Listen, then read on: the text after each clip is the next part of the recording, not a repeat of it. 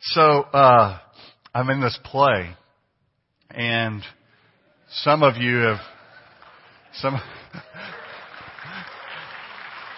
well, I figured after all of that foolishness and the cowboy get up, I better do something to kind of raise the bar. So I went ahead and wore this morning. It's been a lot of fun. Thank you all for a number of you been. And I think there's some spots this afternoon still. If you want to walk up, they can probably get you in. But anyway, it's been a lot of fun. And you know, the story has a really neat gospel center to it. And it's kind of unexpected when you come and you hear the play. It's because it's humorous and there's some old songs and there's some legalism going on. But right in the middle of the whole deal is a beautiful a cappella piece by Johnny and a real gospel testimony. And it's just a beautiful picture in the midst of a lot of laughter and a lot of fun. The gospel's good. So this morning we're looking at the Seven Trumpets in the book of Revelation. We covered the seven seals, and so I want to just remind you again. I really feel like this is important. That first, it's not normally my style, anyways, to do a ton of really detailed, heavy lifting in the sermon. What I typically am trying to do is give that big picture and hopefully each and every week to direct your attention to Christ, okay? Because all of Scripture is directing us to God's plan, and that is the gospel. And so even here in the book of Revelation, and one of the things we talked about at the beginning, one of the things that Dr. Johnson really highlighted when he came was the book of Revelation, far from intending to be a big scary puzzle, is intended to reveal for us the triumph of the Lamb.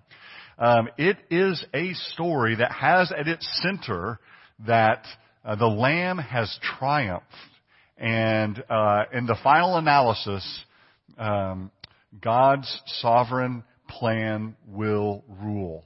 And so even in the everything that we're going to see this morning, you are going to, I think, you'll see that gospel center that's there, and you'll see God's grace.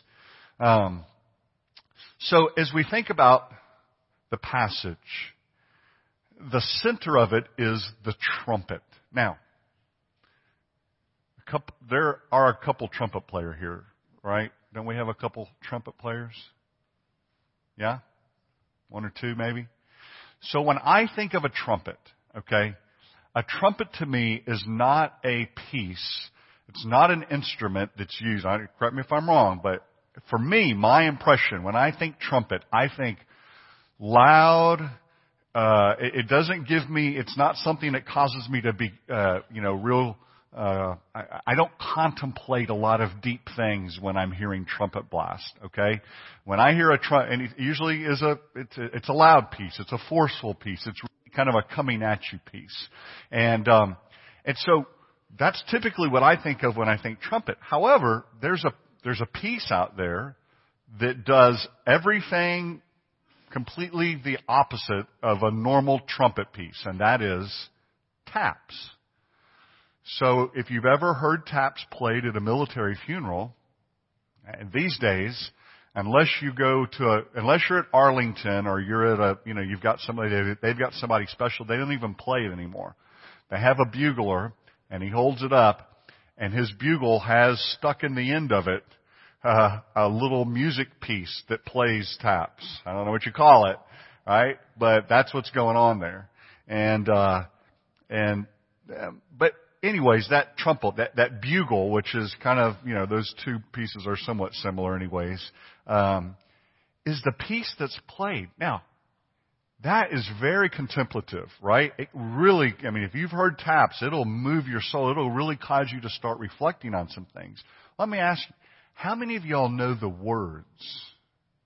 Any of you know the words to taps? I didn't know them. So here it is. Very simple, written by a guy named Horace Lorenzo Trim. It's written in mid-1800s is when taps started being generally played for military funerals. And here are the words. Day is done, gone the sun, from the lake, from the hills, from the sky, all is well, safely rest, God is nigh. Next line, fading fast, dims the sight, and a star gems the sky, gleaming bright. From afar, drawing nigh, falls the night. Third line, thanks and praise for our days, neath the sun, neath the stars, neath the sky.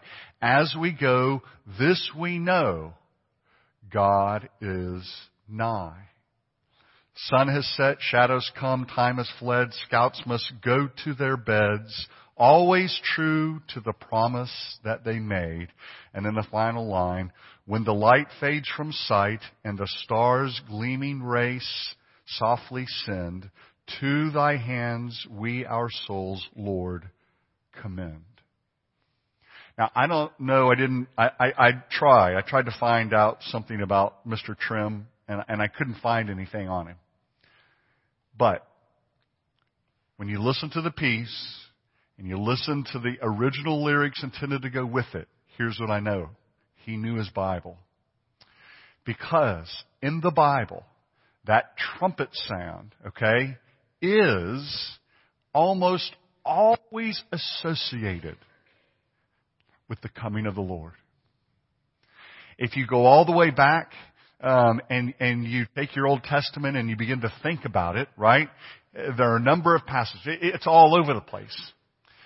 But there are a couple of really big passages in which that trumpet makes an appearing. And when that trumpet makes an appearing, guess who is coming right behind it? The Lord. So let's just take one. Exodus chapter 19. This is at Mount Sinai. On the morning of the third day, beginning in verse 16, on the morning of the third day, there was thunder and lightning with a thick cloud over the mountain and a very loud trumpet blast. And everyone in the camp trembled. And they didn't tremble because of those things. They trembled because they knew that that trumpet meant the Lord was coming. Was it fearful? Yes. It was such an event that when the writer of Hebrews writes about it in Hebrews chapter 12, he talks about that event and he says, listen to this. Hebrews chapter 12, beginning in verse 18. And I don't have my glasses, so I'm doing the best I can. You have not come to a mountain that can be touched, that is burning with fire, to darkness, gloom, and to storm. Verse 19, to a trumpet blast or such a voice speaking words that those who heard it begged that no further words be spoken to them. Okay? This is the writer of Hebrews. So he's saying, so that trumpet blast in Exodus 19, the writer of Hebrews is saying, you haven't come to that, okay? It was terrifying. It was terrifying to them because when that trumpet blew, they knew the Lord was imminent. He was coming. And He descended on the mountain in a pillar of cloud, and there were peals of thunder, and there was lightning. You're going to see this again here in just a couple minutes in Revelation. Right? So all of these things were happening, and they knew the Lord was with them, and they were terrified. Well, the writer of Hebrews says, you haven't come to that kind of a mountain. You haven't come to that kind of a situation. Instead, he says in verse 22, but you have come to Mount Zion, to the heavenly Jerusalem, the city of the living God. You have come to thousands upon thousands of angels in joyful assembly, to the church of the firstborn. Right? The writer of Hebrews is saying, you haven't come to that mountain. You've come to a much bigger mountain. We get a picture of that at the very end of the book of Revelation. But it's the Lord's presence that makes it what it is. All right? And now there's another section, and you'll instantly think, oh yeah, remember that, right? Joshua chapter 6. Joshua chapter 6, Jericho, the city of Jericho is shut up tight. And remember, instead of a full-scale assault, the Lord has the people do this really, kind of a strange deal where they march around the city. And then, having marched around the city, they march around, they blow their trumpets, okay? And the walls come down, they shout, they do all this, right? But you have the trumpet sounding, verse 20, and then the people shouted, and at the sound of the trumpet, when the people gave a loud shout, the walls collapsed. So those two in unison. Now, what was that all about? I mean, did the trumpet and their voices have the power to bring the walls down? No.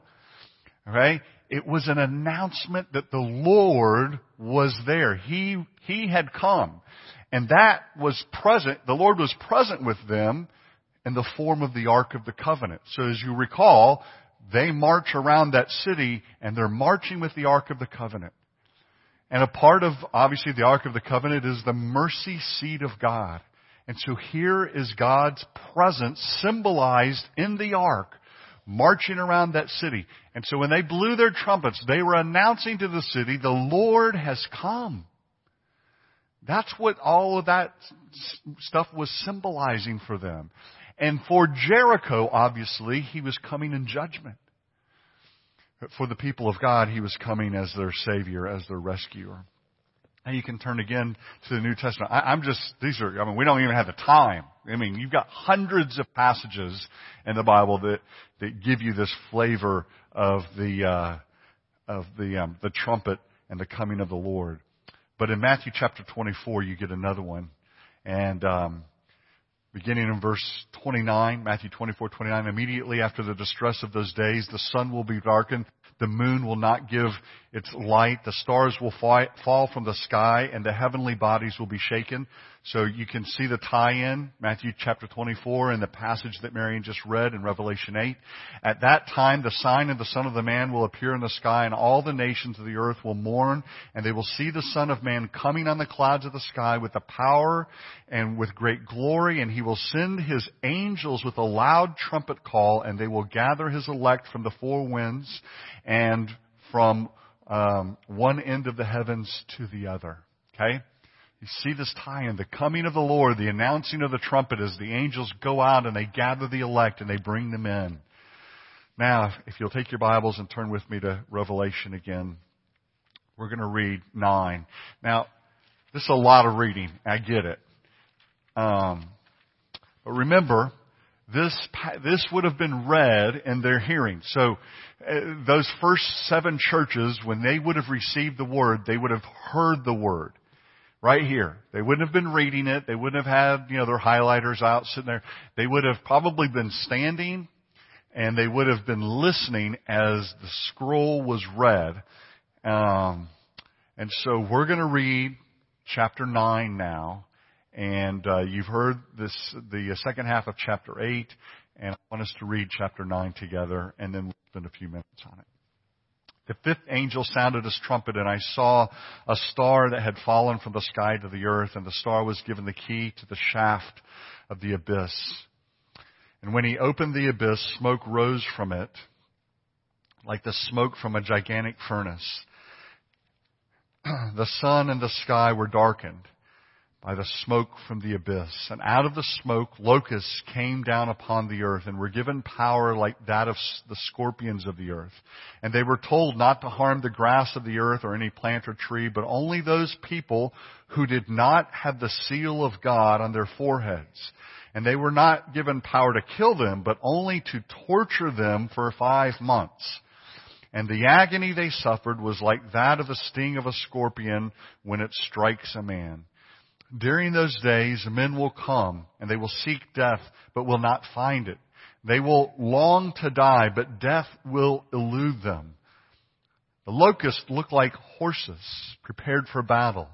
On their heads, they wore something like crowns of gold, and their faces resembled human faces, and their hair was like women's hair, and their teeth were like lions' teeth, and they had breastplates like breastplates of iron, and the sound of their wings was like the thundering of many horses and chariots rushing into battle. And they had tails and stings like scorpions, and in their tails they had power to torment people for 5 months. And they had as king over them the angel of the abyss, whose name in Hebrew is Abaddon, and in the Greek Apollyon.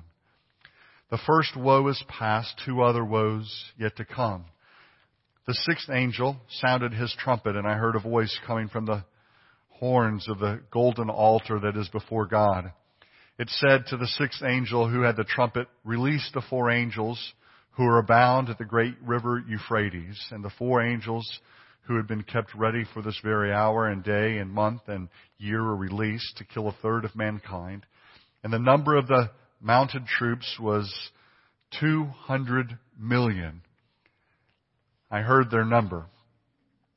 The horses and riders I saw in my vision looked like this. Their breastplates were fiery red, dark blue, and yellow as sulfur.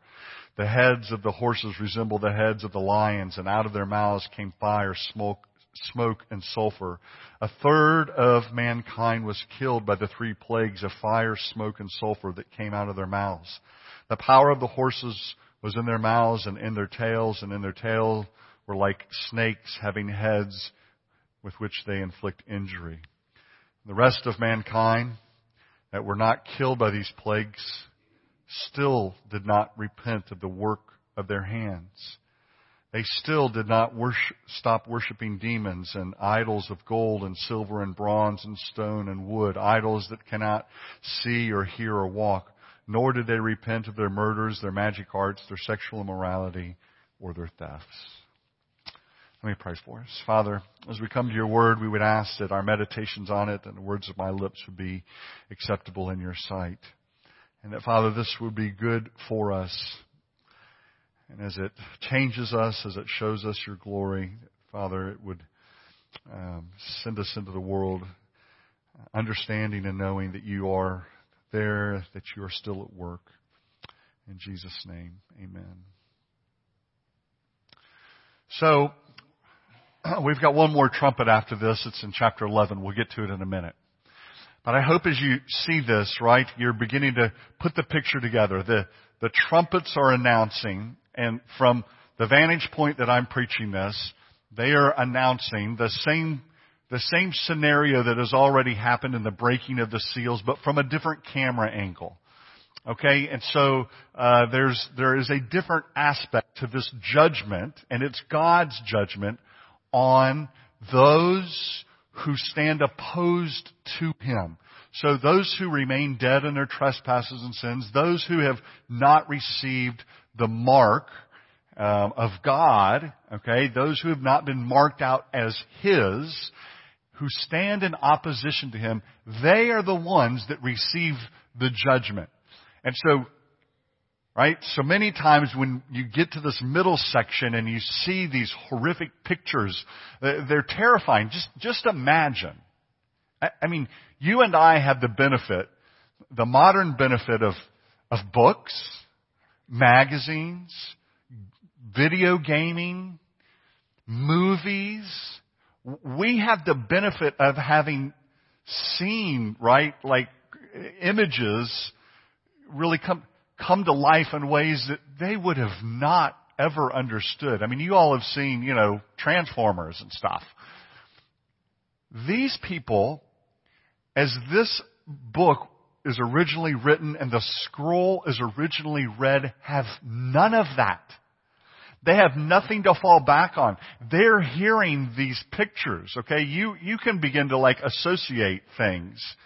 Godzilla, Planet of the Apes. You can do all kinds of things in your mind to get over the hump of hearing about locusts who have faces that look like human faces and hair that looks like women's hair, but teeth that are like lions and breastplates that are big, powerful iron. I mean, this is an image. Do you have anything to tag that image to? No, nothing. They had nothing.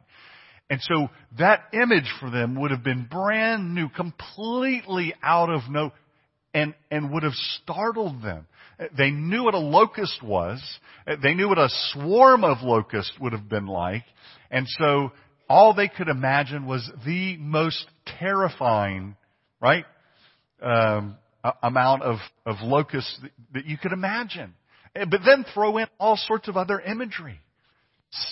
Stingers like scorpions tails on the other beasts that look like snakes that are bringing destruction and pain and, I mean, terrible images. But you and I, right? So we have the benefit of, we kind of have to step back from that. Just try to take those images in. Just try to think. When Marion was reading the trumpets, to think about what it is that is happening. Now, these aren't, I contend, these are not necessarily specific events. They reference events, things that are happening. But we're not we're not trying to read the tea leaves for a specific, this one event, but a culmination, if you will, of various aspects of God's judgment on the land, on people. And so in this, we have fields that are burning. We have, we have the darkening of the sun and the moon, probably by virtue of the fire that is burning. We have the disruption of sea lanes. We have seas that are turning to blood, meaning they're not producing. They're a hardship on the people rather than a benefit.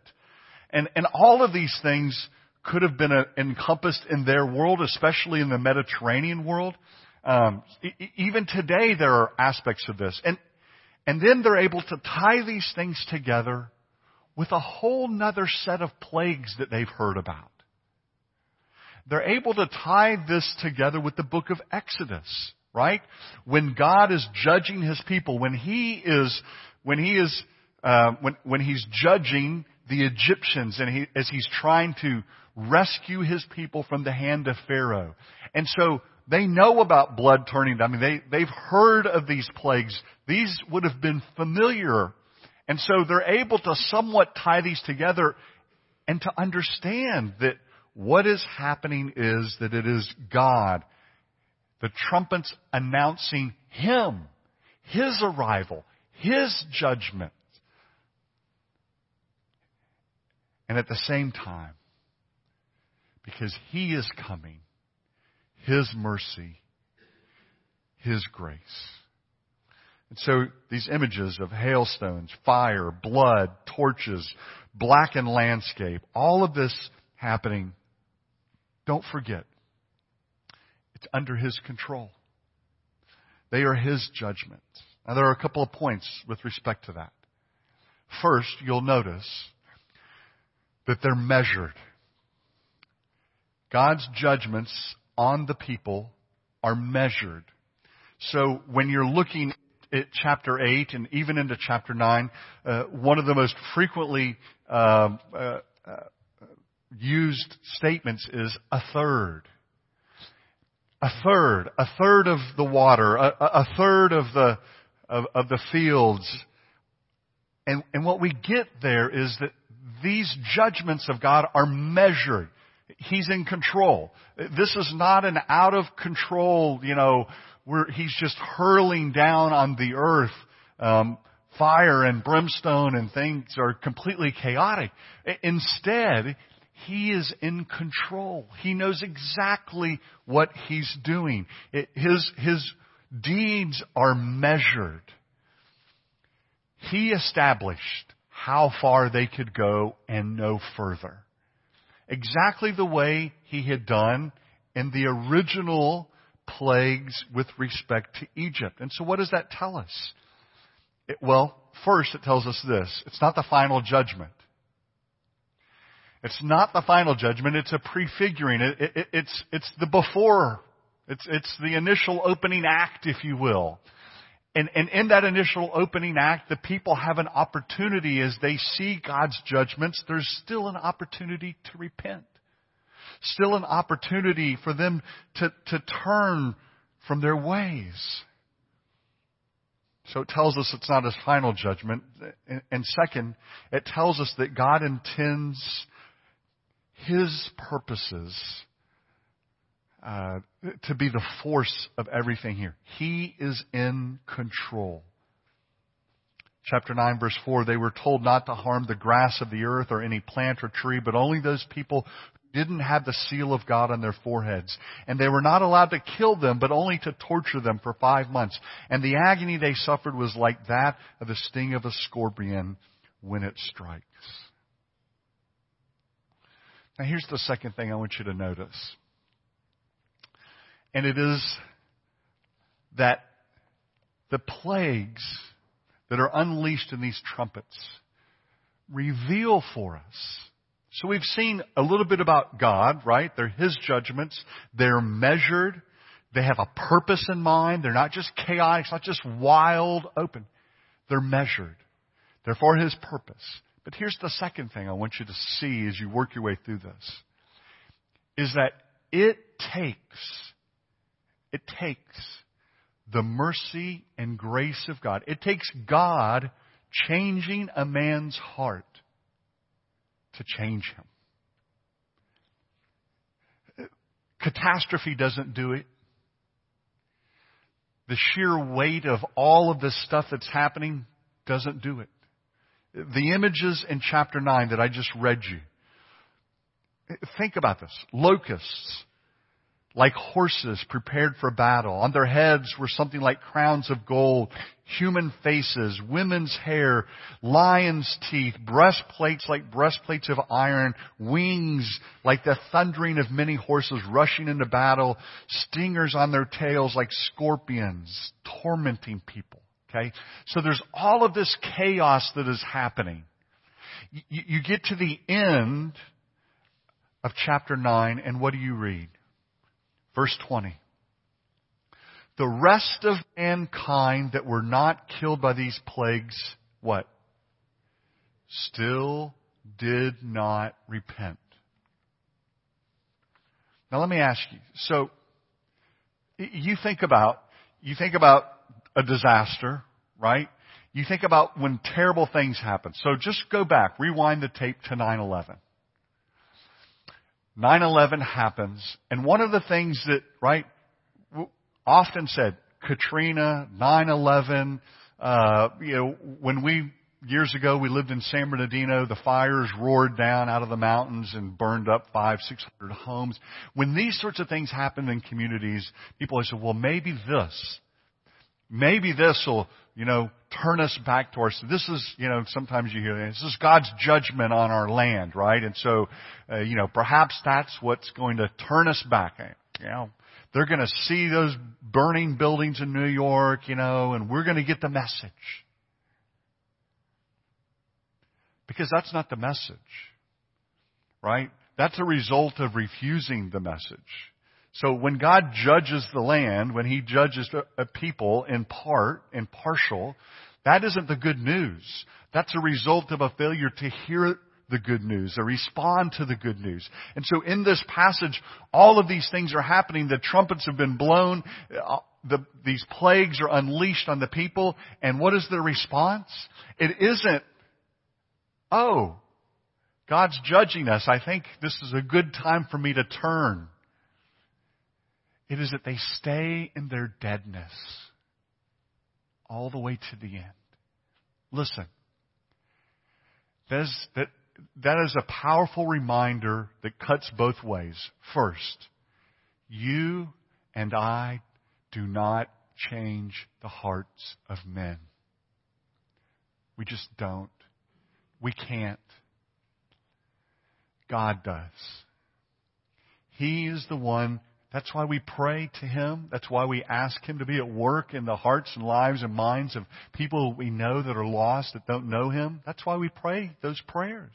Because I can't change them. You can't change them. Only God can change them. And the sheer force of the catastrophes that are listed in this book, they can't change anybody either. But God does. And I want you to see that as we move to chapter 11. The end of chapter 11, the second half of chapter 11, beginning in verse 19, is the seventh trumpet.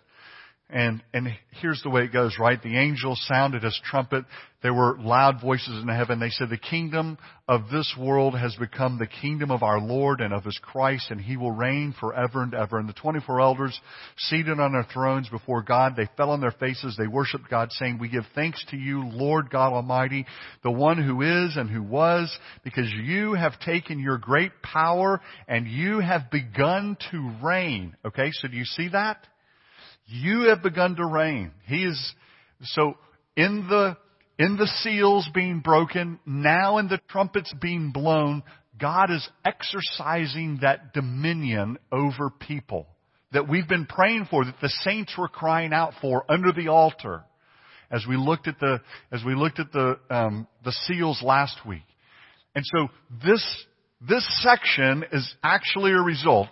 Okay, so let's just do the quick little Bible lesson. If you go back to chapter 8, okay, beginning there in verse 4, and this is really, alright, my arm is not long enough anymore. I believe it's verse 4. The smoke of the incense together with the prayers of the saints went up before God and from the angel's hand. Okay, do y'all remember this? And then the angel took the censer filled with the fire from the altar, the prayers, the coals, and he hurled it on the earth, and there came peals of thunder, rumblings, flashes of lightning, and the earthquake. So remember, God's people, right? The saints, the martyrs are there. They're under the altar. They're crying out. And what is their cry? How long, O Lord? And so the angel is at the altar. He's offering their prayers. At the same time, he takes their prayers, they're mingled with this incense, and he hurls it on the earth. Okay? Which is a picture of the coming of the Lord on the earth. And so God is now moving in the earth. And so we get the trumpets, and the trumpets are just announcing for us. These are pictures. So the angel has thrown those coals on the earth, signifying what is coming for us in the trumpets. And so the trumpets are blasting, God is moving, and now you get to chapter 11 and you're at the last one, and what do the angels announce? The angels announce, the Lord is moving. He has begun to reign. Verse 18, the nations were angry and your wrath has come. The time has come for judging the dead and for rewarding your servants, the prophets, and your saints, and for those who reverence your name, both small and great, and for destroying those who destroy the earth. So those who stand in opposition to you. Verse 19, then God's temple in heaven was opened, and within his temple was seen what? The ark of his covenant. Okay, so that means Indiana Jones did not find it, okay, because it's in heaven. So he opens his temple, the Ark of the Covenant is there, and there came, does it sound familiar? Flashes of lightning, rumbles, peals of thunder, the earthquake, and a great hailstorm. But what is that Ark of the Covenant a picture of? Well, it's God's presence, but remember what's there. And what's there is the mercy seat. The mercy seat of God. And at this point in the story, there yet remains mercy. It is still available. And look, I don't know where you're at. But if you have not come to the Lord, we're still in the period where there is time. There is time to yet come. The mercy seat is available. And God's grace is still free. So would you hear that this morning? That even though He is on the move, and we're somewhere in the middle of all of this, right now, today, we're somewhere in the middle of all of this. And He is moving. And He is still at work. And there is still time. And His grace is still free. Fear not.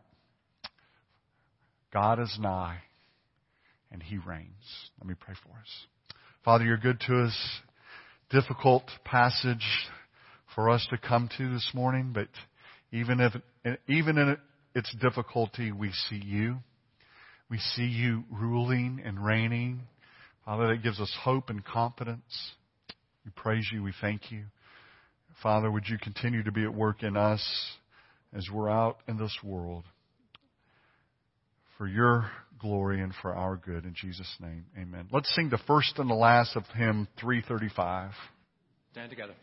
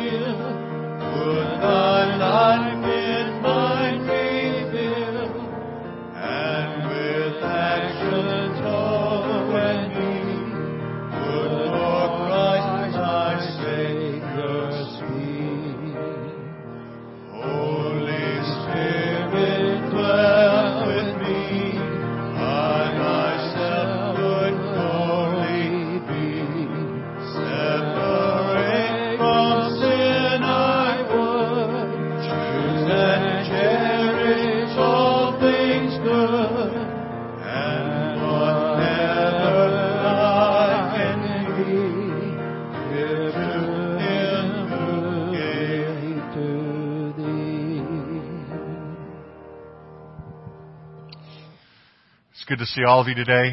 So I'm going to give the benediction, and then we're going to take just a few minutes. If you would like to stay, I would love to have you. And the reason that we're doing this today is here at the church is it's an opportunity. As I serve in the Air National Guard, you as my congregation allow me to do that. You give me the privilege of being able to do that, and I'm very thankful. And I just wanted to share what this is my promotion. It's also your promotion in a real way, because it wouldn't happen without you. And so that's why we're doing this today. If you're not able to stay, I'm okay with it. My feelings will not be hurt. Okay, maybe a little, but you're welcome to stay and participate. It'll last about 10 or 15 minutes depending on how long I cry. All right? So, receive this blessing. May the Lord bless you and keep you. May the Lord make his face to shine upon you. May the Lord lift up his countenance upon you and give you peace. Amen.